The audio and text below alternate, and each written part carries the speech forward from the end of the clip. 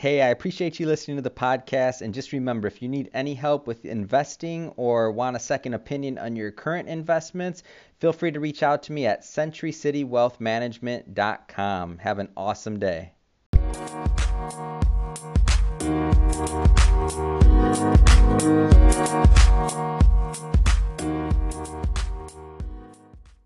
Hey, I want to welcome you to another episode of Money Matters Top Tips for Success, where I bring on business owners, entrepreneurs, and executives to share their top tips for success with you.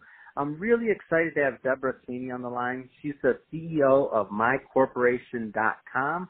They provide business document filings and corporate maintenance services for business owners and entrepreneurs.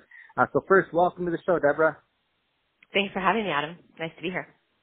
So I know that you, with your business, just by the line of work you're doing, you are in the trenches with business owners and entrepreneurs on a daily basis, and I want to hear all about that. But before we get into your current business, let's just start with your background as an entrepreneur. Sure. So interestingly, I'm not a born entrepreneur. I actually went to law school and got my master's in business thinking I was going to be a lawyer. I went to work at a law firm focusing in the areas of intellectual property and corporate law. I loved it. I loved every bit of it. So that was where I thought I was going to spend the rest of my life. And I ultimately became a partner of an LA-based law firm after graduating from law school. And my clients were small startup entrepreneurial businesses. So when given the opportunity to join one of them, I did and decided it was a good balance with my newborn boys, that it was nice to not be in a law firm environment. So I sort of became an entrepreneur because by opportunity. When I went in-house, the company was then acquired by Intuit, and I ran the division under Intuit, ironically going from what I thought was going to be an entrepreneurial venture to a corporate venture, but still nonetheless a great learning experience. And that's sort of the background that then transitioned me from understanding the outside, the legal part of a business, the advisory part, to understanding the inside, the P&L, the marketing endeavors, employees, et cetera, that made me excited about the potential of becoming an entrepreneur. That's great. And I love how you share that. You're like, well, I wasn't born an entrepreneur, because sometimes people listening to this, they think, oh, you have to, everybody's story is going to be a little bit different on what takes them to that journey. Some people say, oh, that's the only thing I could ever imagine doing. My parents were entrepreneurs, my grandparents, and some people say, it caught me by accident or by surprise, and it was just the right thing to do. So I appreciate you sharing that with us. So in terms of you work with a lot of people, both on the legal side and now in other forms. What do you think are some of the big takeaways? I know you've worked with a lot of entrepreneurs. What would you say was a big mistake maybe that entrepreneurs make when they're starting out? I think when they're starting out, entrepreneurs find that they are going to handle it all themselves, and they've got this. They're really good at their business. They're really good at driving towards success or growing revenue, but they don't know what they don't know. And sometimes I think one of the biggest mistakes is entrepreneurs don't leverage other entrepreneurs or experienced people who might have some great advice. So whether it's a CPA or financial advisor, frankly, other entrepreneurs I find to be really great resources. You do not, or I found that it's not necessary to accept all input, but I do always take a good meeting with people who I feel like have been there and done that and could share some good insight with me. And I think sometimes entrepreneurs get so caught up in their own day-to-day that they don't take a step back and look at the bigger picture. That's huge. And it's much cheaper. To make the mistake, to learn from somebody else's mistake. If for the people listening here who think that you're going to do it all your own, it's cheaper to learn from the mistakes of others, and a lot of times cheaper for counsel. In financial planning, for example, what I deal in, I don't draw up contracts, but I obviously bring in my clients to tell them, get their estate planning done. There's certain things that you can say justifiably, hey, if we don't go through probate, it's a lot cheaper, to pass your heirs on your assets that you work so hard building versus, paying up front and get the trust done, get it all figured out in advance. So I love those tips. Let's talk a little bit more about your company. So tell me more about mycorporation.com. So what you suggested at the beginning is that we help small business owners and entrepreneurs, and we really try to focus on helping them throughout the life cycle of their business. Often business owners and entrepreneurs come to us right when they're starting out, so they're forming a corporation or an LLC, or they're getting a business license with a DBA or a tax ID, all things that entrepreneurs think, oh gosh, I really got to do that, but they don't actually end up doing it until after the fact. But we also work with many entrepreneurs who are growing their businesses. We do filings out of a home state. So for example, you're based in California, but you want to do business in New York. So you might foreign qualify your business in New York.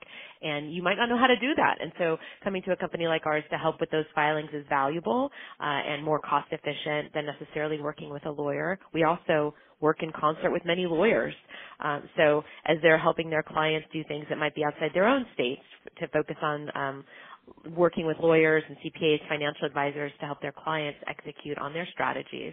And then some of our work is with just really growing businesses, people who are signing up for payroll and need their state IDs, and all of the filings that might come along with that, from business licenses to long-term filings and maintenance annual reports, making sure that those businesses stay in good standing.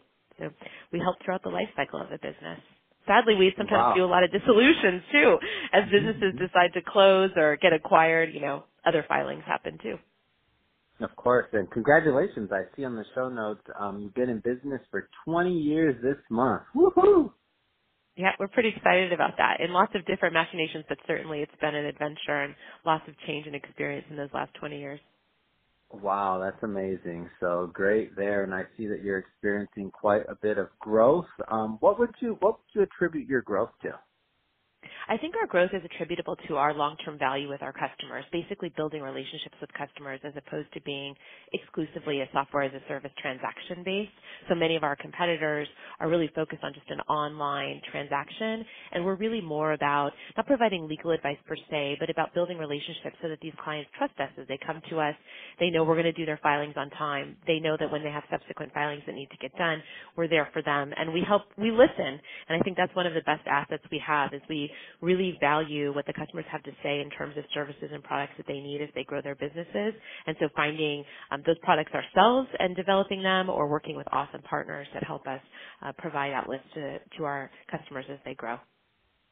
That's great. So you're treating your customers and your clients right, and they're coming back, and it's just so much.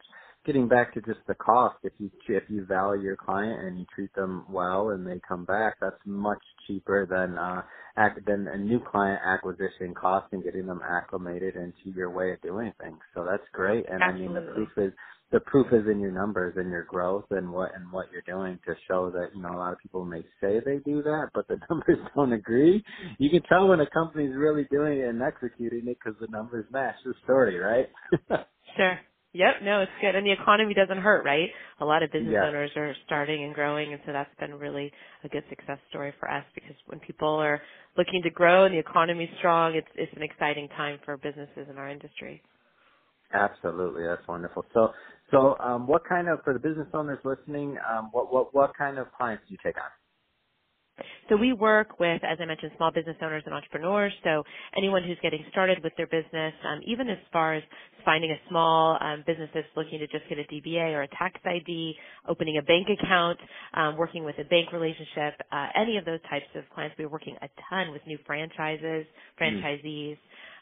Even you'd find it interesting, but truckers who are incorporating, or gig workers, are a huge area of growth for our business. So people who are driving for Amazon delivery are often being required to incorporate. Or starting new businesses as consultants and contractors tend to be a big area of growth for us as well. Oh wow, that's new. I didn't know all of that. Oh, that's great. That is interesting. Well, hey, so what's your website? How can people get a hold of you if they want to take part of your services? Let's start there. Sure. Yep, the website's mycorporation.com, just like it sounds. We're on Twitter at mycorporation. I also have my own Twitter at Deborah Sweeney. We do a lot of writing for outlets like Forbes, so you can always find us on Forbes or American Express, where we write about small business topics. So hopefully you've read some of our content before, but it's all about, how to start and grow and run your business. And we also do some fun topics around, managing a business, which isn't easy either, I love it. I love it. Well, hey, Deborah, I just want to thank you for taking time out of your busy schedule today to come on the show and to share some of your tips for success to the audience. So thank you. My pleasure. Thanks for having me. All right. Bye-bye.